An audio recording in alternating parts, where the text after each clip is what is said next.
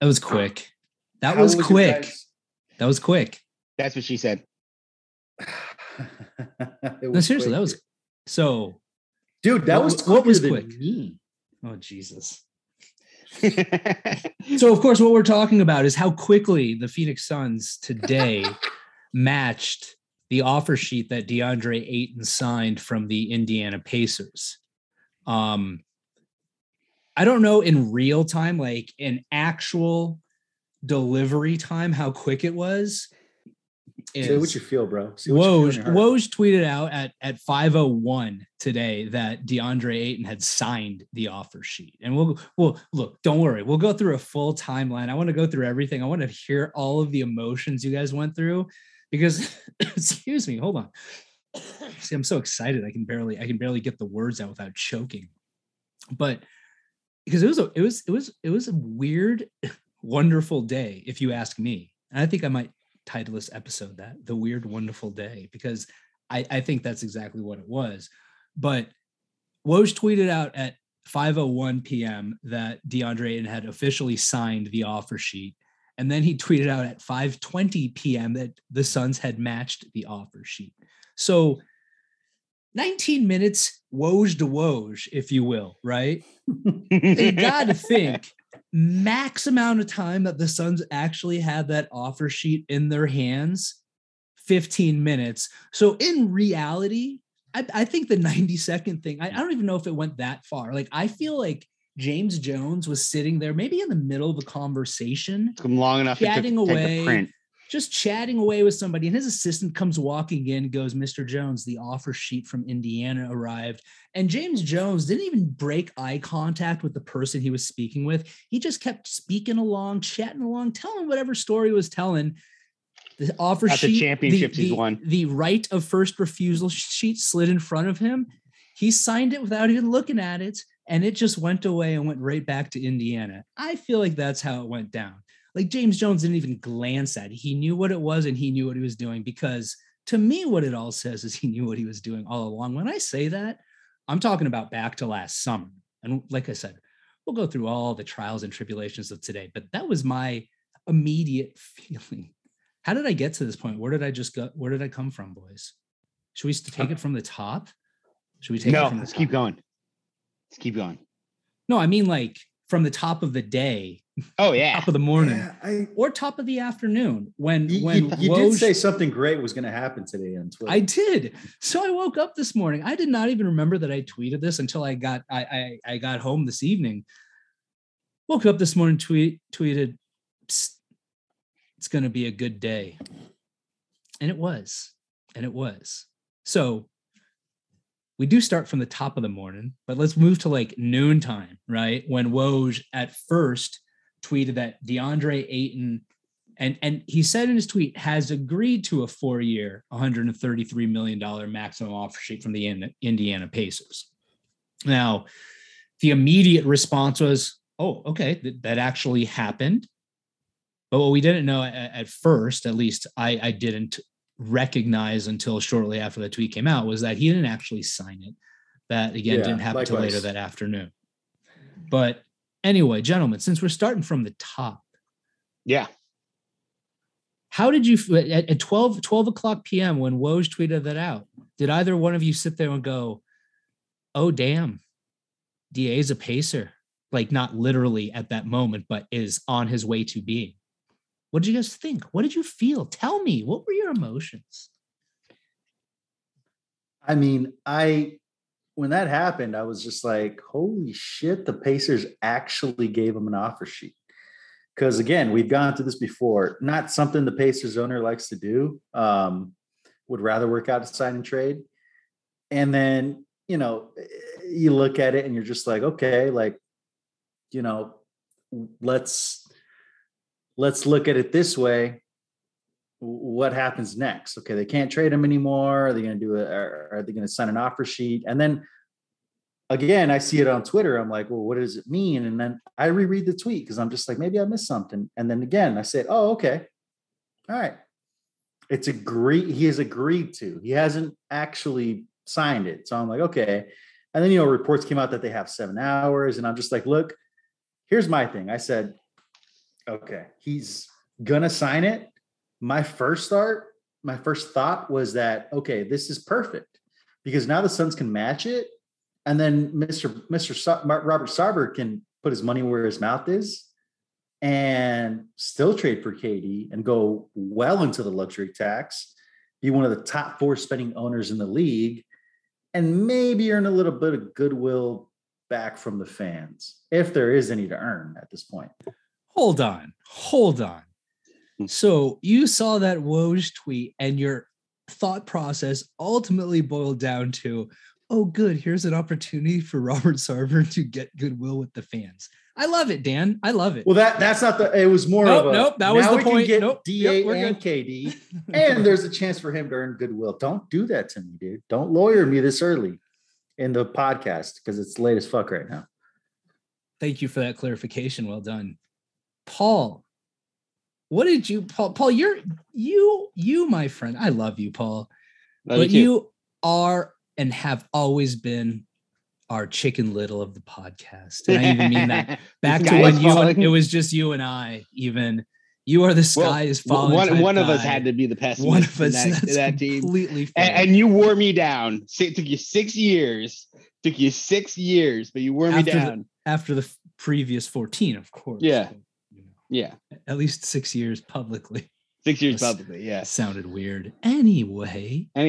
Well, I mean, my first thought was like, good for DA. He got the contract. I mean, and I had said this previously, like he arguably probably needed to go somewhere else to like fully realize his potential just because there was too much baggage and history with the Suns team and Suns fans and whatnot, just with, with the whole, with like how he was drafted and, et cetera, yada, yada, yada.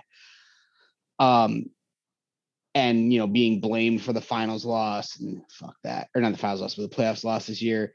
So I was like, hey, good for him. He got the deal. And I mean, honestly, my first thought was fuck all those people who said he wasn't a max player.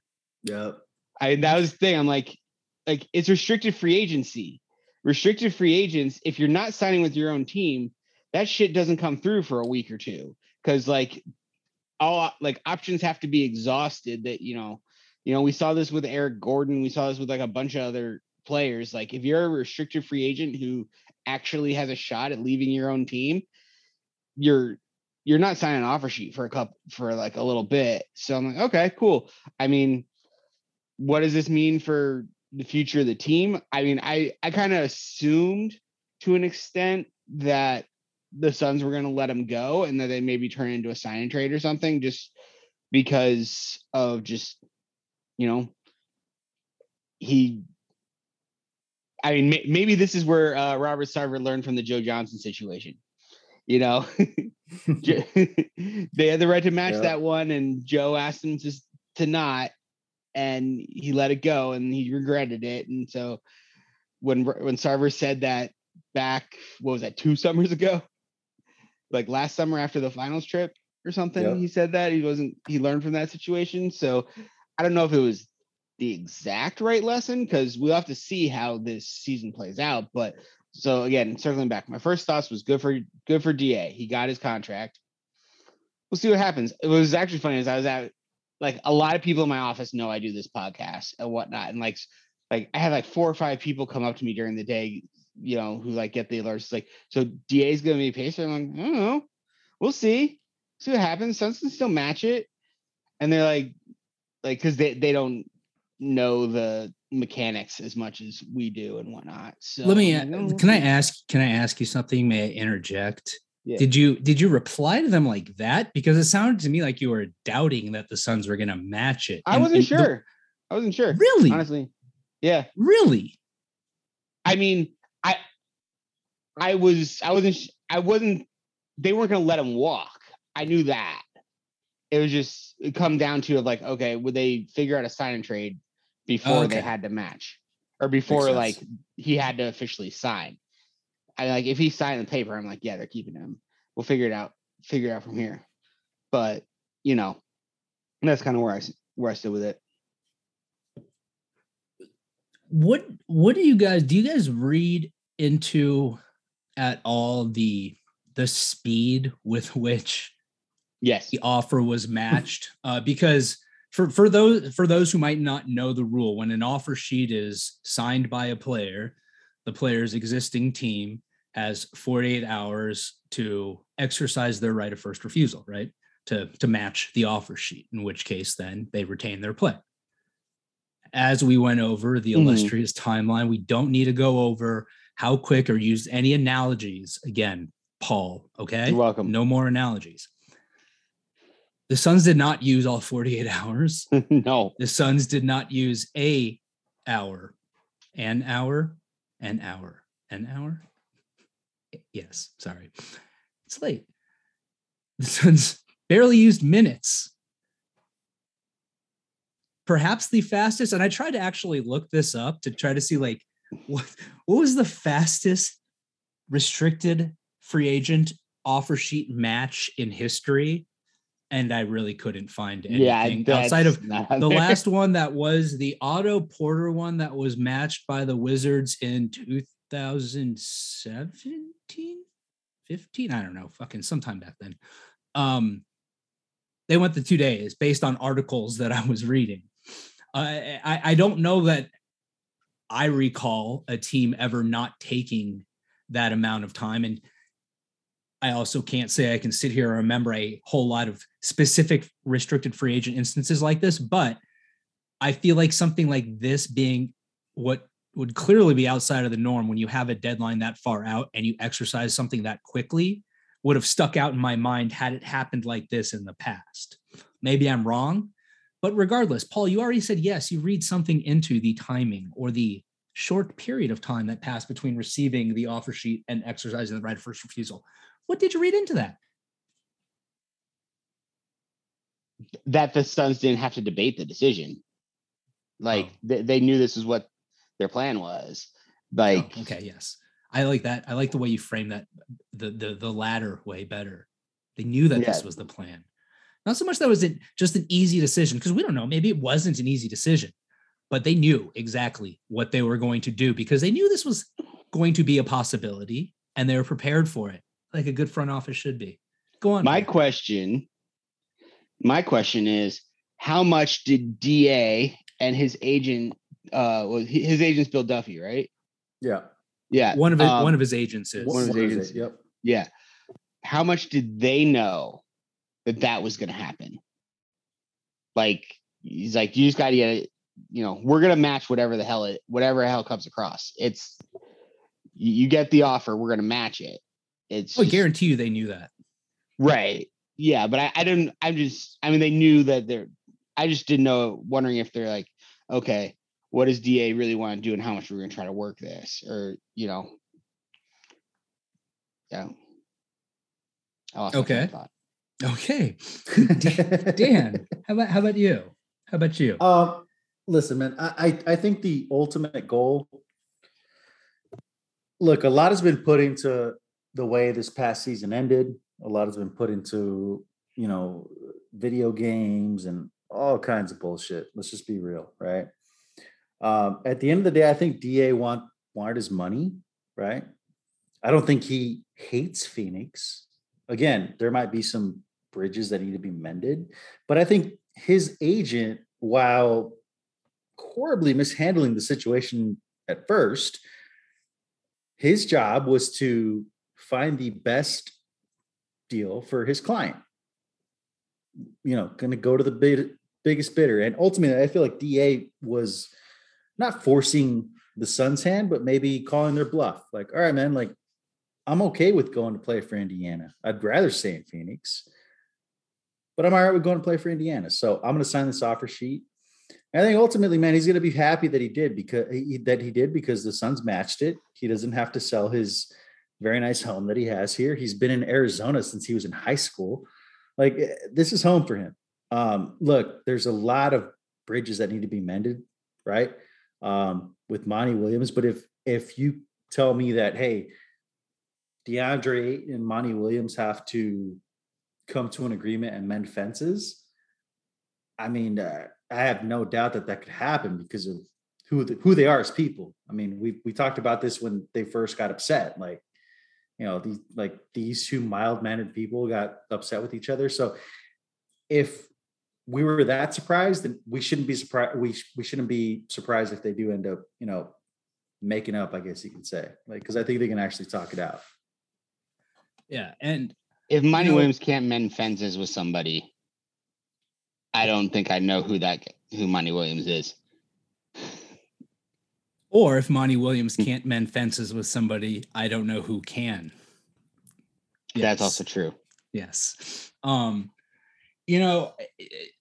timing thing to me really boiled down to exactly what you said, Paul, and that's James Jones knew exactly what he was going to do if and when that situation came about. Like, this offseason has so many different moving parts, so many different things can fall so many different ways that you don't know what's going to come on any given day, right? Did any of us wake up this morning thinking that DeAndre Ayton was going to actually sign an offer sheet today? No, because I didn't, because it didn't make any sense for the Pacers to give him one, but they did, and it works out.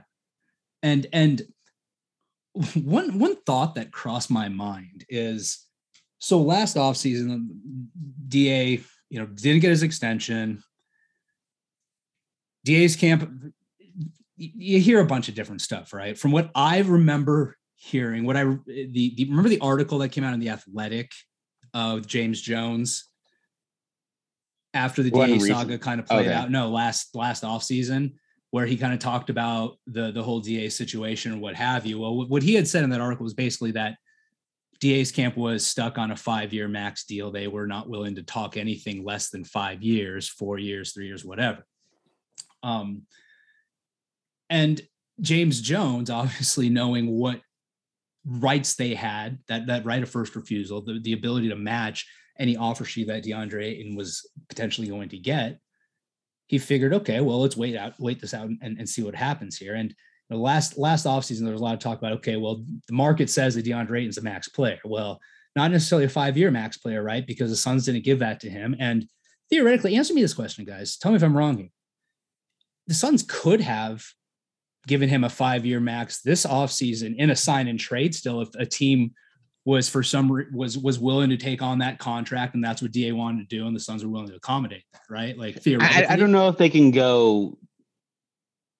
I don't know if they can do the full, can they?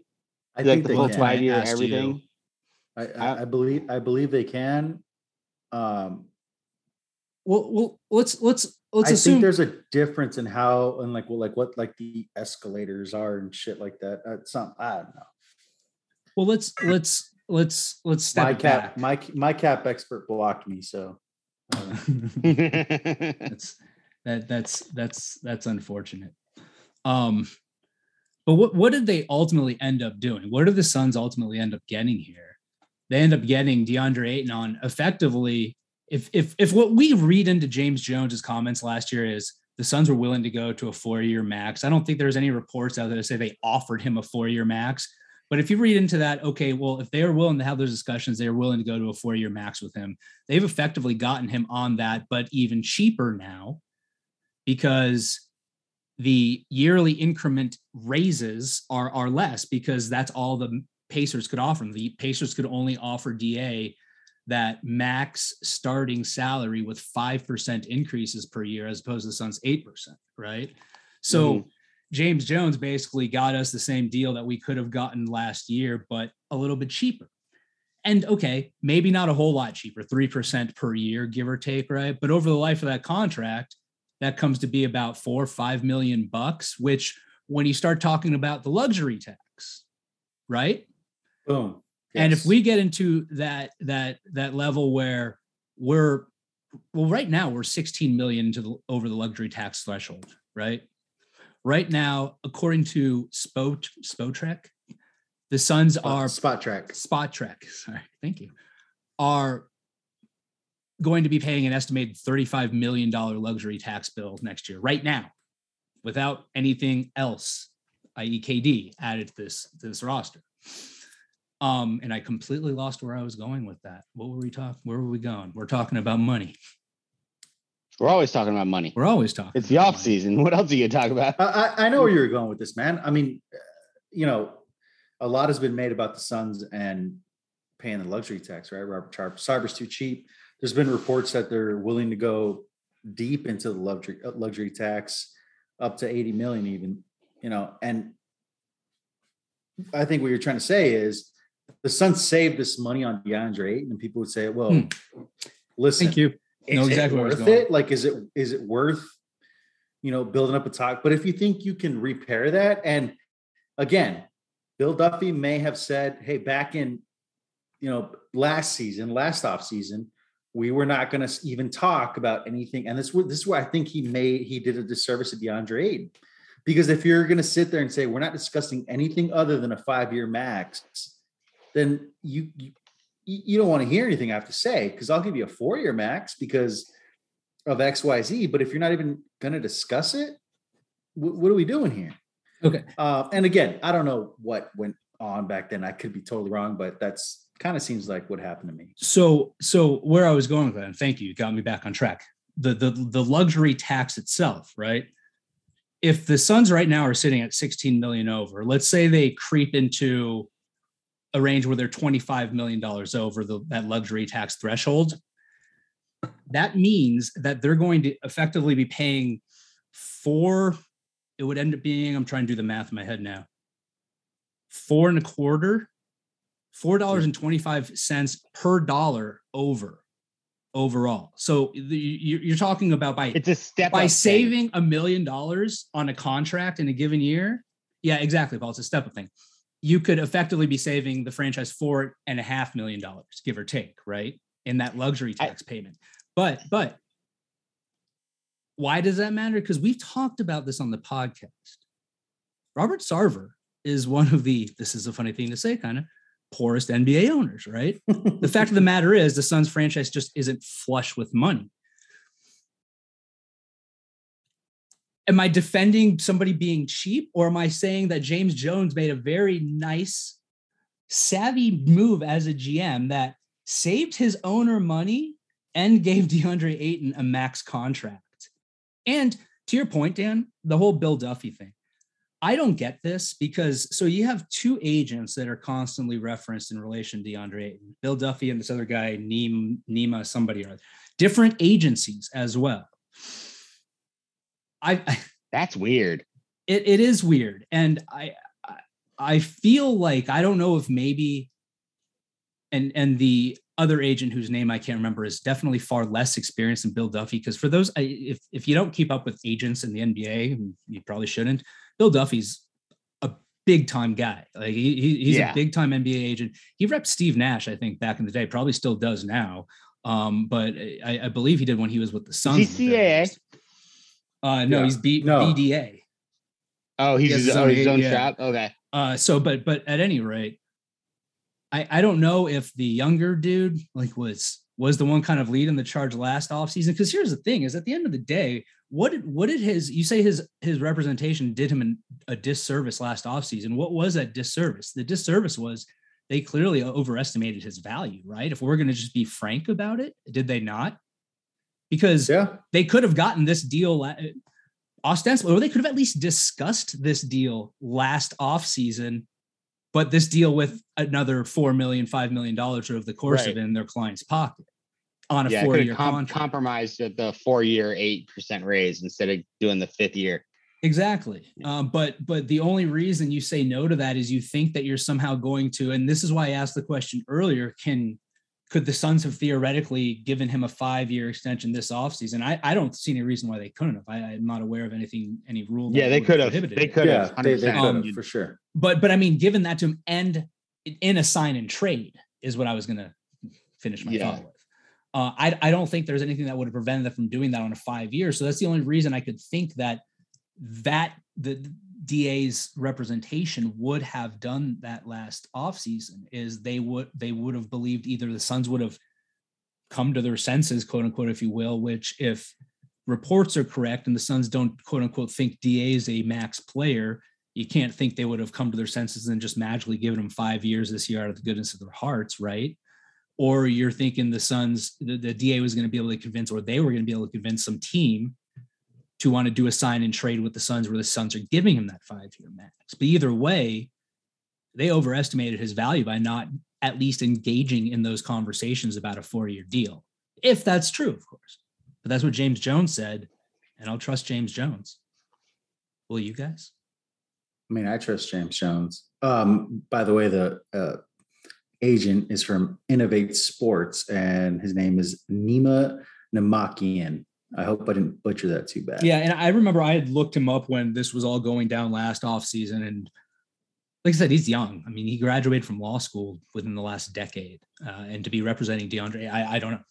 That's why I don't know if there's almost like an association where Bill Duffy and his agency is kind of trying to help shepherd this younger agent into the industry, and why they would both be on it, be on it. I call DeAndre Ayton beyond DeAndre Ayton's representation like that. But I mean, it's just odd that all of this has gone the way it has. And I think we can all agree that his folks have not handled this very well, right? Right. Bill, agree? Okay. It strikes me odd that Bill Duffy would do that just because of who he is and how long he's been around and who he's represented, what kind of agent he has been known to be, right? So anyway. No, yeah, exactly. Sorry. So what the hell were the Pacers thinking? And how about this? What if like 2 weeks ago, James Jones called up DA and went, look, DA, just get your people to go out there and get you a fucking max deal, and we're going to match it. Call me when you have that. And they went out and got that, and the Pacers just kind of got patsied around. I mean, right? Because they didn't just give him an offer sheet. They went through a lot of steps to clear space today. Yeah. They waived and stretched people. They waived the Pacers here. 3 other dudes. A tweet from Woj. The Pacers are waiving guard Dwayne Washington and waiving and stretching the 3 players who arrived in the Boston trade from Malcolm Brogdon, Malik Fitz, Juwan Morgan, and Nick Stauskas. So they effectively traded Malcolm Brogdon then for like even less than a can of beans. Yep. And then their offer sheet got matched in no analogies, in 90 seconds. That's insane. Does the Pacers front office not look kind of foolish here? I feel like nobody has said that. I mean, I feel they do. They do. I feel like maybe the whole, hey, the owner doesn't like doing this, so they're gonna cooperate. Maybe that got in their heads a little bit. Hopefully, it didn't, because if that's your business model, just stick to it. Don't veer off. It's stupid. Or they just didn't give a fuck because they're like, hey, like maybe they didn't want him that bad, and they're like, we would love to have DeAndre Ayton as an asset, because let's be real. While if they would have had DeAndre Ayton, and even without him, they have a really good young nucleus. They just drafted Benedict Mathurin. They have Tyrese Halliburton. They have Chris Duarte. They have a really nice young core. And if you could have, flipped Miles Turner into DeAndre Ayton, why not? Because at the end of the day, if it doesn't work out, they can probably flip him for something else. So why wouldn't you? Because if I'm not mistaken, and I don't know where the floor is, there is a salary cap floor, right? Where you have to actually spend a certain amount of money. I don't know how far they were from that, but they're not anywhere close, because they just cleared enough to get max space. So they're just 30 million under the cap. Good point. So they're like, let's clear 30 million out of the cap next season. They're probably not. I mean, I guess they could make the playoffs next season, right? But that maybe next season is just one of those, we're rebuilding. Let's see how the team gels, whatever the case may be. And if we can maybe, fast forward this rebuild a little bit and get DeAndre Ayton, why not? But almost like a, well, what do we have to lose? If we'll give them the offer sheet, if the Suns match it, they match it. Oh, well, we didn't get him. And if, James Jones has an electricity outage at his home for 48 hours and he can't leave and nobody tells him he has to sign the offer sheet matching document. And I don't know. And they get him. Great. We got him. Right. Is that kind of what you think? I mean, I guess I can see it, but it's almost like it's just like a big, really, who did it help the most is DeAndre Ayton. That's it. Got him his money and good for him. Absolutely. Look, how long, Paul? How long, Paul? Yeah. Have I been trumping DeAndre Ayton on this podcast? Since before he was drafted? Since fucking right before he was drafted. Dude, when this came out today and I was telling my wife and kids what the offer sheet meant and that it was possible that they could must have been so bored. They wanted to jump out the window of the car every moment driving back from San Diego. Every moment of it, they loved it. But as I'm telling them all of this, I'm starting to think about the history of DeAndre Ayton. And I go, yeah, DeAndre Ayton. I go, wife, remember when the Suns put my reaction video to getting the number 1 draft pick in the commercial for the draft? She's like, yeah. I'm like, that was DeAndre Ayton's year. She goes, oh, so then she kind of registered with her. But dude, I've got a deep, long love for DeAndre, and I'm stoked that he's coming back. And I will also give all of us kudos because I think the last time we officially took a vote on whether DeAndre Ayton would be here, we said he would. Now let's forget about the fact that we then had 3 episodes where we talked about DeAndre Ayton trades. But when we officially asked the question, we said he would be here. So we totally nailed that. I agree, man. I agree. So Paul, what do you, you had more? No, go ahead. You can have more. No, I'm full. I'm not. I'm not feeling as rigid tonight, Daniel. Don't do it, Paul. Paul, what do you think? What do you think about? Oh boy. For her pleasure. Paul, what were the Pacers thinking? What were the Pacers thinking? I think they were lost in their own sauce a little bit. That they thought that the reputation of Sarver and then what they were hearing in the media about the Suns' position and whatnot and wanting to move off of Ayton gave them, a reasonably high expectation that they could pull this off. I'm surprised that the reporting was that they didn't want to consider a sign and trade for it. But I've also seen other reporting that they said that they tried to do Miles Turner and the Suns said no. But that they didn't. Woj said the Suns were not interested in a sign and trade. I think it was Gambo who said that the Pacers weren't interested in a sign and trade. And he was like, we've got the space. Why do we have to give up assets? So that you know what I think about whenever I hear like that type of thing. You know what that means is both sides. I guarantee you, both those people heard that exact same thing. And inside the mental machinations of these teams, it's, well, yeah, they don't want to consider an offer because they won't take the offer that I want. So clearly they're not considering an offer because this is very fair. So it's fair reporting and it's fair statements from the team. Anyway, go on. All right. Thank you for lawyering us. I feel like I didn't, but did I? That was more you PR'd us. That was more just like an observation. No, and you know what the crazy part about it is so all I keep hearing, and this is a good segue into what we're going to talk about next, but what are we talking about next? There's more to talk about. Let's just things. Okay. After that happened, everybody seemed to think that, well, we got DA back, so no Kevin Durant, right?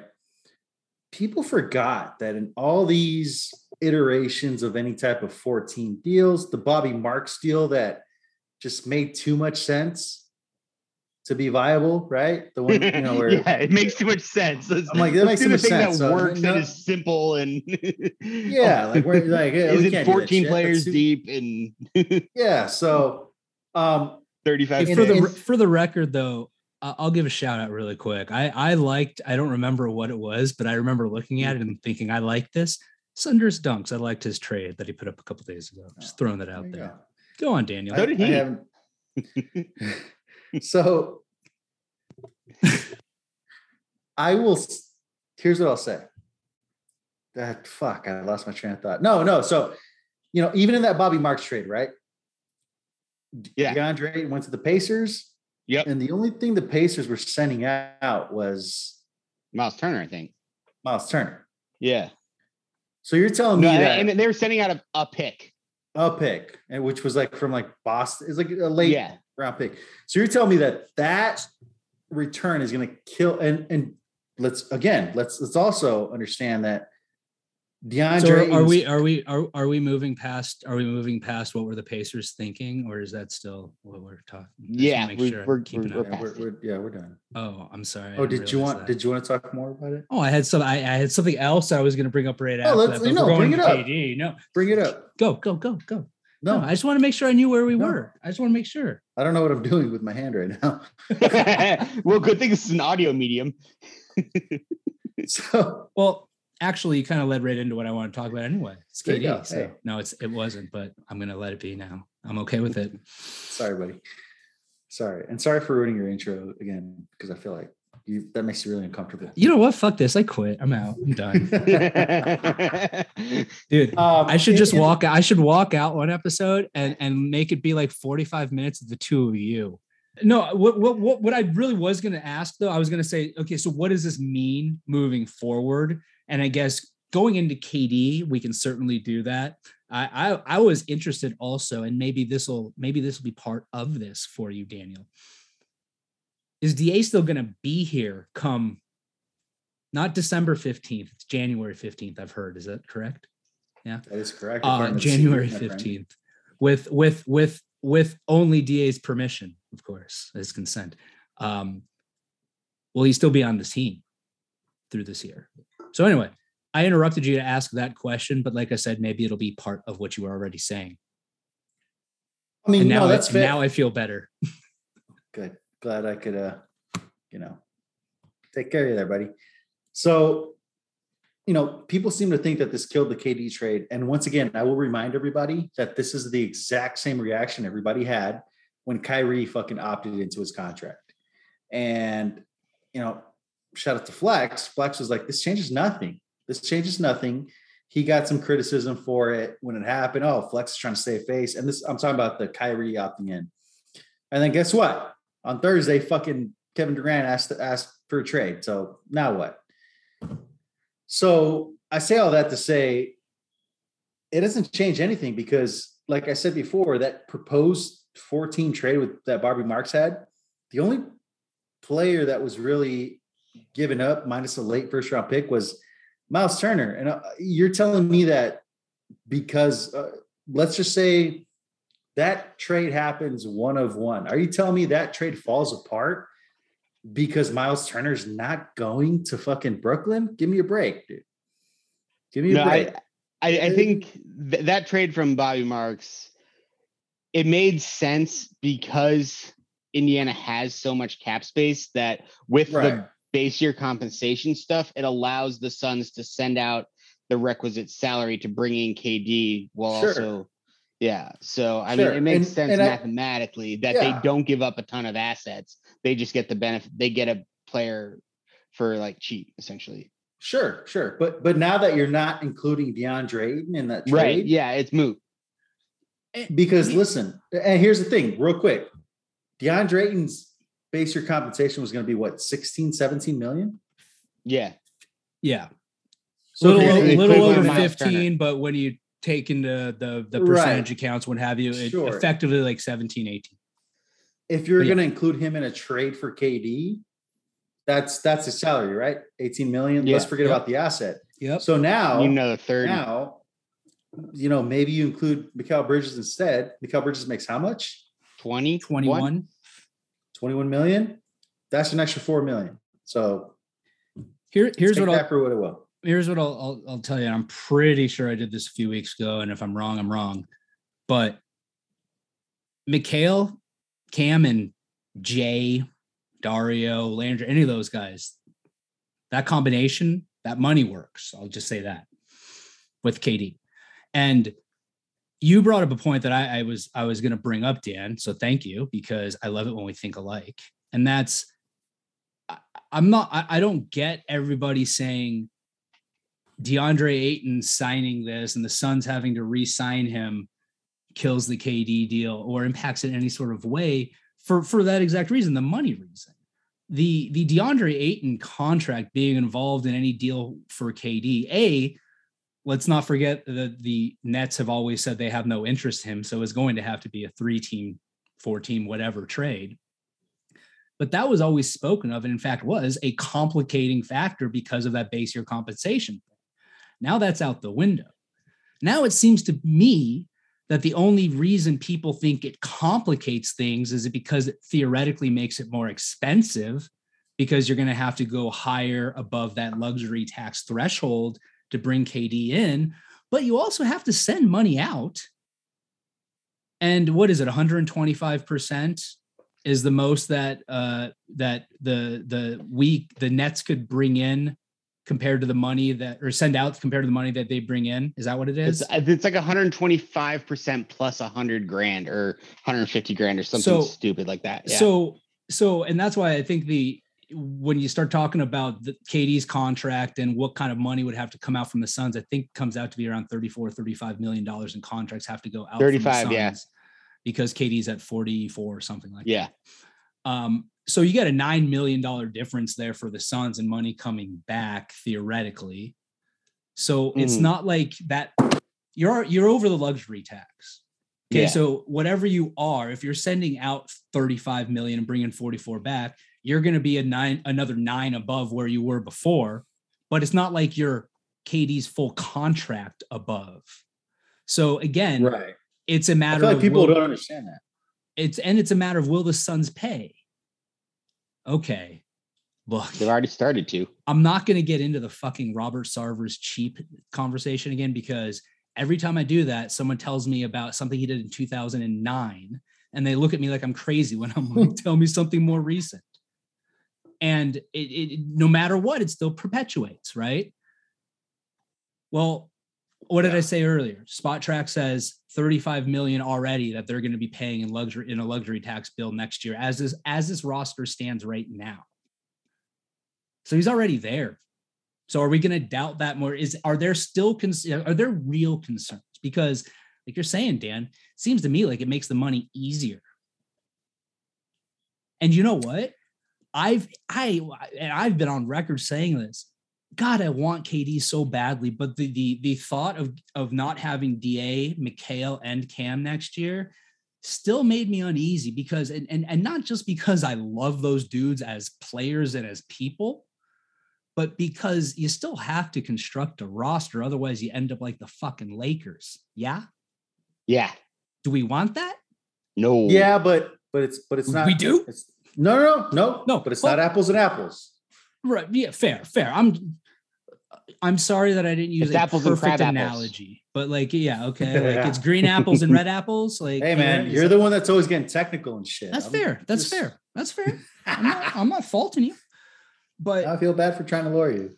Fuck. No. Please, by all means, whenever you see the opportunity, please, you jump on it. I welcome it. But I did definitely lose my train of thought now.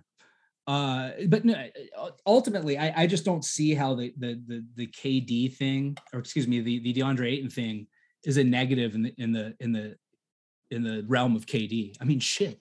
If you're KD now, aren't you even more sitting there going, I want to fucking play in Phoenix?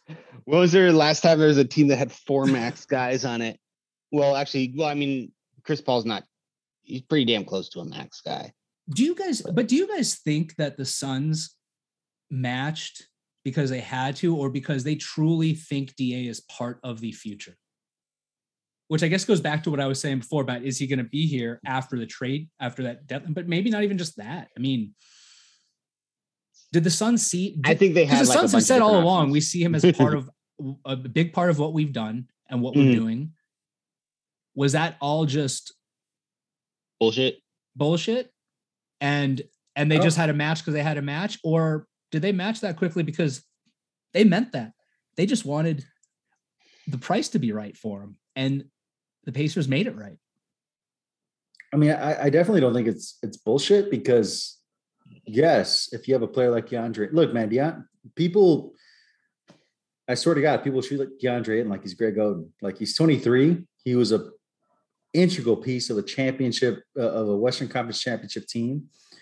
He had a great season last year. He was probably the best player in the New Orleans series. You know, I know Chris Paul had that crazy game where he was 14 for 14, but other than that, DeAndre had a phenomenal fucking, and he was one of the only players that showed up in Game 6 of the Mavericks series. Game 7, you know, that was a whole clusterfuck. But I feel like the Suns had plan A, B, and C, and scenario, you know, X, Y, and Z. So I feel like they had it all planned out because at the end of the day, I understand people on Twitter have a lot of criticism for James Jones. I mean, he's not perfect. Of course, he's made mistakes, but he's always been very calculated, right?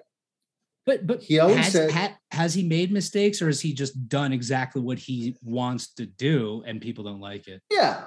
I mean, he's done. I mean, I guess like Landry it's one and the Shamet. same, right? Like, you know, I could, you know, want to fucking throw all my money into Bitcoin, but it might not be the best idea. You know, no, not right now. Down 66%. And no, I don't have all my money in Bitcoin. It's called buying the dip, bro. Buying the dip, yes, sir. Yeah. But let's be real. Like we've all talked about the Jalen Smith, Tyrese Halliburton thing. You know, maybe thought that was the right pick. Let's be real. It wasn't. You know, that was a mistake. Okay, that was a mistake. Yes. He didn't trade for JaVale McGee last season. Maybe that would have won us a championship. He didn't trade for Eric Gordon. What I'm saying is you can spin it many different ways, right? But what I'm saying is I feel like James Jones and the front office had a very distinct plan where, okay, this is our plan A, and plan A is this, plan B is this. If neither of those, so we're gonna go. I feel like he had this scenario 100% mapped out, just like fucking Encyclopedia Brown, my guy. You remember Encyclopedia Brown? Yeah, I did. If you choose this, go to page this, and it's just like that would be choose your own adventure. Encyclopedia Brown was a kid detective. I know. I know he was a kid detective, but here's the thing. No matter what, you don't make $133 million commitment in a matter of minutes unless you knew you were doing that. Yeah. Yeah. Had it mapped out. Plain and simple. Absolutely did.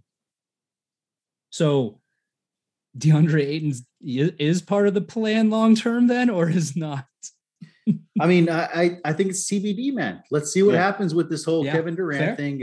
If they trade for Kevin Durant, I think he's the chip, right? He's that $100 chip. Are you going to go back to your hotel room with your $100 chip? You're going to play a little bit more and see if you can fucking turn it into $200. KD's more than $100 chip, Daniel. No, not KD. DA is a $100 chip. Sorry. I was reading something and only half listening. I apologize.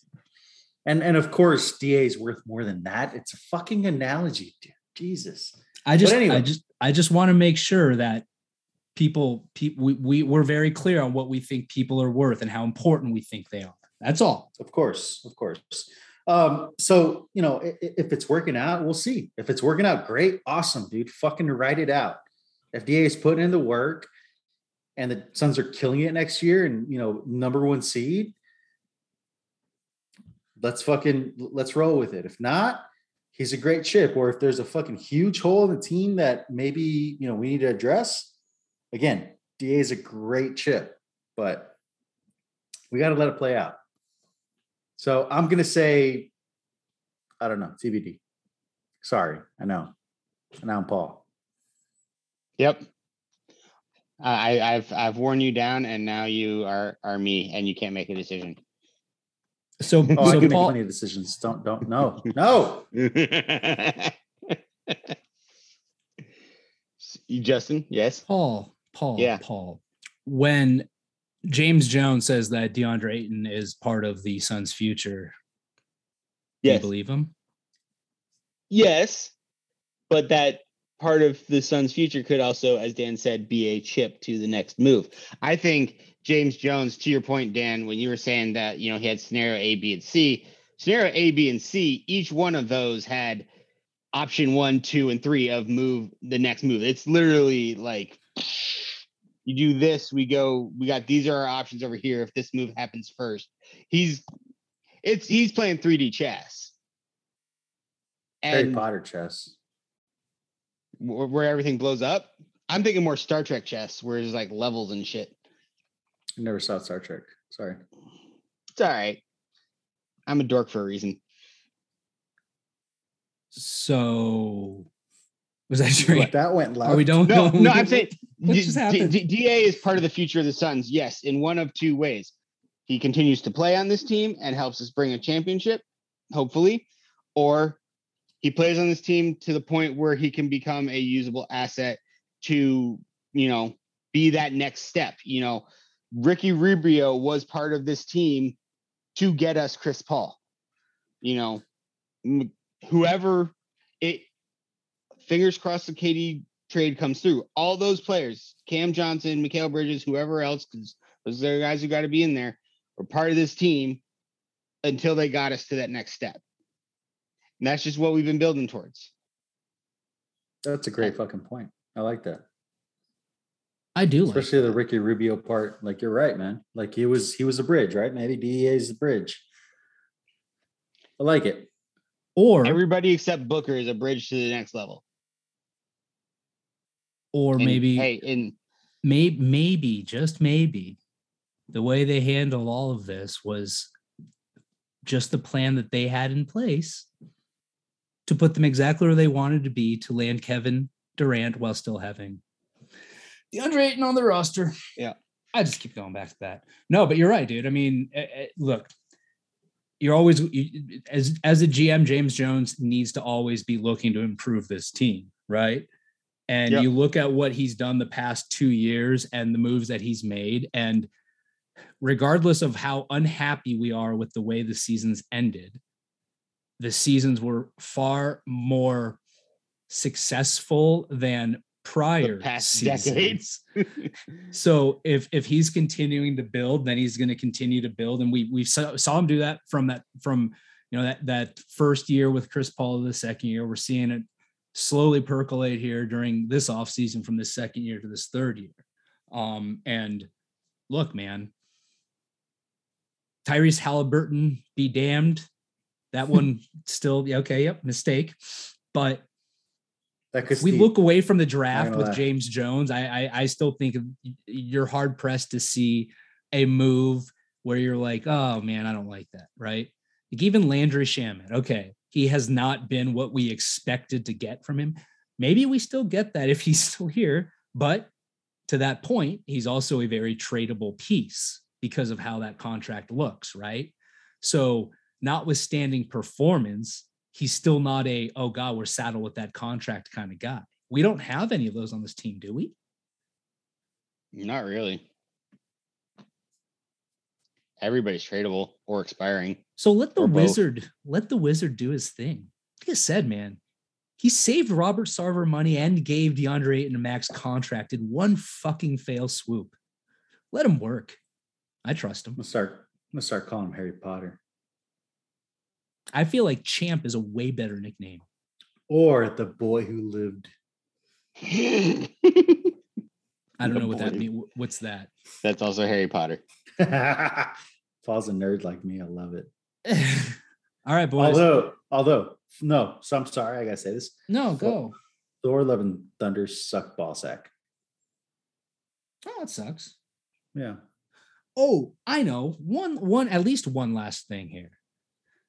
Yes. So how's DeAndre Ayton going to handle all of this? Like, do you think DeAndre Ayton's sitting somewhere right now all butt sore that the Suns matched this offer? Do you think this is going to impact how he comes in and plays with this team?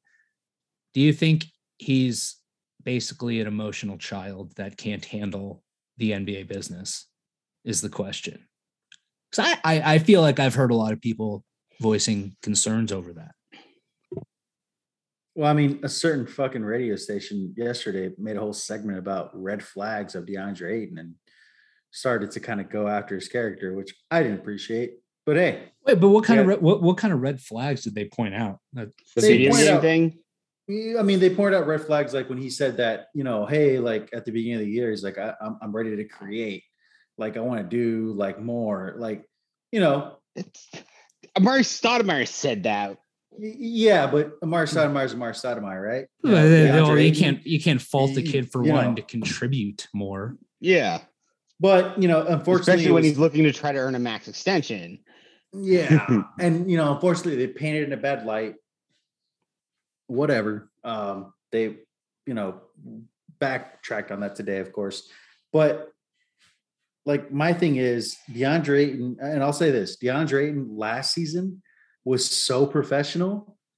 He could have been like, fuck you guys, I'm out, like figure it out. Like, no, he was professional. I don't remember him talking about the contract ever, other than like those first, like the media days or like even the training camp. No, he practices. Didn't. Yeah, he didn't. He never put it behind him. Yeah, he put it behind him and he balled out. And guess what? He was the best player in the first round of the playoffs. Whatever the fuck you want to say about round 2, hey, you better come with that same energy for all the other players that didn't show up in game 7. All right. And if you want to talk about how Monty said this or that about him, guess what, man? Monty, not his greatest performance against the Mavs, got out coached by Jason Kidd, which is, let's be real, it's kind of sad. So I don't think DeAndre Ayton's going to come in with any type. I think he's going to be professional as hell. I think the boys are going to take him out and be like, hey, man, like, look, I get it. I get you're upset. Shit happens. Let's go into championship. Let's talk. We got KD now. Like, let's. It's time to go to work. And he's gonna be like, all right, I got 133 M's. Great. Let's go to fucking work. That's what I think is gonna happen. Sorry, I was a little emotional. I agree with Dan. I am enjoying the backtracking though of a lot of people who on Twitter who, you know, like the 98.7 folks. You know, I'll say it out there. You don't have to call them a certain radio station. It's not like they listen to this. Fair. But you know, there's a lot of backtracking on Twitter today of people who were saying things of like, see, clearly, you know, Ayton's not a max player or like blah, blah, blah, blah. Now they're like, oh, good for him. You got the max. Happy to have him back. And I'm like, keep the same energy. Go sit on attack. Yeah. That was aggressive. I'm not petty enough to have kept receipts, but other people on Twitter are, and they've been posting them for the last couple hours. That's fantastic. Can I take the little DA Monty thing and maybe, I don't know, put a little positive spin on it for y'all? Can I try this? Please do. We are the podcast of optimism. I'm excited. I want to hear this. Can DA find a better time to show in an emotional outburst that he fucking cares about this team and about winning than doing it right there? I mean, everyone talks about how he's not aggressive, how he doesn't have the right mentality. Well, he just shows some fucking fire right there. Best scenario for it to be in? Maybe not. But at the end of the day, isn't that what you want out of him? You want to see that he cares. He certainly wasn't sitting there at that particular moment in time going, I can't wait to get home and play some fucking video games, right? No, get me started, please. I mean, you could. I mean, am I throwing a little hyperbole out there? Sure. But ultimately, if you're going to sit there and you're going to bitch and complain about him not dunking hard enough, then shouldn't you be fucking happy that he yelled at his coach on the sideline? Because that's showing aggression. Also, probably the most passion any of those players showed in Game 7. Let's be real. Probably really sapped of energy. Let's, you know what I mean, fucker. I don't want to. Let's not do that. No. Paul. Yeah. Any final thoughts? No. Wow. Dan, I feel like that was a first. Paul just said no to any final. Not even now excited about anything. Now he's gonna have thoughts. Watch. He's just gonna wait for you to start talking and then interrupt you. And that's when no, man. I know.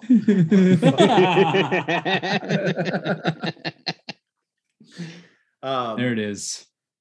I want to know how excited you guys are for next season when we have Chris Paul, Devin Booker, DeAndre Ayton, Kevin Durant, and player to be named in our starting five. Dude, like today's a great day. It really is. It was a weird day. And I feel like I unlike you, Paul, never felt like there was any doubt that the Suns would. Oh no, you said you didn't feel like they would not match. It was more whether it would be a sign and trade. Yeah. I don't know. I don't know that I ever got to a point where I felt like there was. I don't know. It was like a weird thing all day, right? Because it was the nebulous. Did he even sign it yet? And then when he didn't, it's like, okay, well maybe there'll be a sign and trade. But at the same time, if there hasn't been one yet, why would there suddenly be one now when this gets announced? It can't be that simple. And then it's like, okay, here's the offer sheet. And you go, all right. Like I thought I was reading the same tweet when I saw that he had signed it. I'm like, no, I already, oh, okay. No, he did it that quickly. But no, dude, I'm stoked. I mean, maybe it's because I just didn't think an offer sheet would happen because it just seemed like the way all the cards were falling, it just didn't make sense. And maybe I was buying into too much of stuff that you're seeing out there, DA being, part of 3-team trades and all that. But ultimately, I never really thought about an offer sheet, Suns matching and what I would think about it, but I'm stoked. Like I'm stoked. Because look, dude, as shitty as the end of the season was, this team still won 64 games and run roughshod over the NBA. Okay. All right. We lost JaVale. Yeah. But in the playoffs. Yep. You tell me we still have a shot at getting KD. And our worst case is we're still set up very, very, yeah. Worst case is we're basically running back last year. And I'm not even going to go there because you know what? I still have zero doubt that we're getting KD. Hold on. Zero doubt that we're not getting KD. Zero doubt that we're getting KD. Yes, zero doubt. So we will be getting KD. So I'm not even going to think about that. And ultimately, dude, think about that. If we come out of this offseason with those 4 dudes that you just laid out there, Daniel, on our team. Actually, something I just saw on Twitter just that from 6 to midnight. Paul, calm you down. No, the Suns' odds to get KD post Ayton signing actually got better. Yep. Yeah. Minus 115 from minus 105. Yeah. Let's go. Vegas always knows. Real quick, to piggyback on what you said, Justin.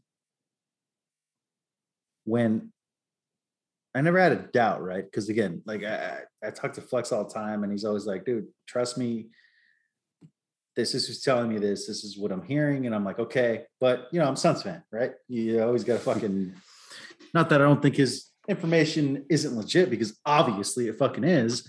But the Suns fan in me is always just, fucking lose DA. So when I saw that the Suns matched it that quick, I was like, fuck yeah, dude. That's what I'm fucking talking about. That's the kind of fucking confidence I need.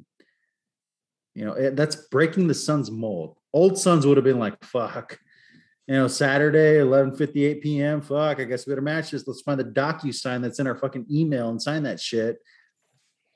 Because let's be real, right? That's what they use, DocuSign, or do they really do pen to paper? That's what I was going to ask. I'm like, does it have to be ink to paper? There's a weird part of me that wants to say, when I was reading the CBA ones, that I saw a reference to having to actually fax the paperwork to Oh, the God. other team. There was a. I think there has to be a physical delivery. Wow. I'll look that up, and I will. Oh, you tweet great that out. teaser for next episode, Daniel. I mean, I'm Great teaser. just saying because of how quickly it happened, you know, like it's like, oh, DA intends to sign an offer sheet. Hey, fucking an hour later, oh, he signed an offer sheet. When this morning he was in fucking California. I'm, oh, interesting. All right. And then next thing you know, fucking He's running to a Staples. 13 minutes later, Suns match. I guess to maybe answer the question, I don't believe it has to be like a wet signature. So like you don't need like a physical document, like a physical copy, but there has to be an actual delivery. Oh my God. Let's stop. Yeah, I think people. Well, no, because there was a video I saw on. We're not TikTok. stopping. Got it. No, we're not. We don't. I think it was an NFL player who like literally had to run to Staples because they didn't have a printer and they needed to physically print it out and sign the contract. Because he's 22 and doesn't own a printer. Because obviously I'm 40 and don't own a printer. But how long ago was that? Oh. It was this year. This was this off season. It like just happened. And the NBA CBA doesn't apply to the NFL. Just I know. so I'm just saying that like there are sports leagues that a wet signature is required. I know what you're saying. Fucking DocuSign, dude. Easy, you know. I know. Hey, it was hoops to get the IRS to accept DocuSign. Thanks to a pandemic, they finally do. Okay. I'm going to wrap up this episode of Fanning the Flames because now I'm really curious and I want to look this up, and I don't want to look it up while we're still recording. So I'm going to make you guys sit there while I look it up after we're done recording. Yeah. So we appreciate you guys listening. As always, you can find me on Twitter. I'm at So Says J. Paul. At Dervish World. Daniel. I'm at Ballsack Sports. Just kidding. ESPN, what a fucking joke. I'm at Dan Duarte1. Listen to the Coast to Coast podcast and go follow at Flex from Jersey. If you're not already, I don't know what you're doing. Yeah, it's weird if you follow us and not him. Yeah. Really. Imagine somebody others like, who's this Flex guy? That's a good idea, guys. Let's be real. Let's be real. And the pod is at Fan the Flames NBA. And again, we appreciate you guys listening. And depending on when you're listening, have yourself a good morning, good afternoon, or good evening, Kevin Durant. Just wanna hear you say,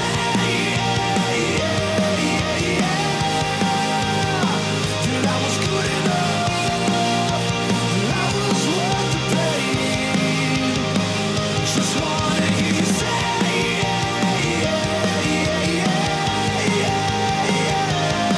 that I was good enough, that I was everything.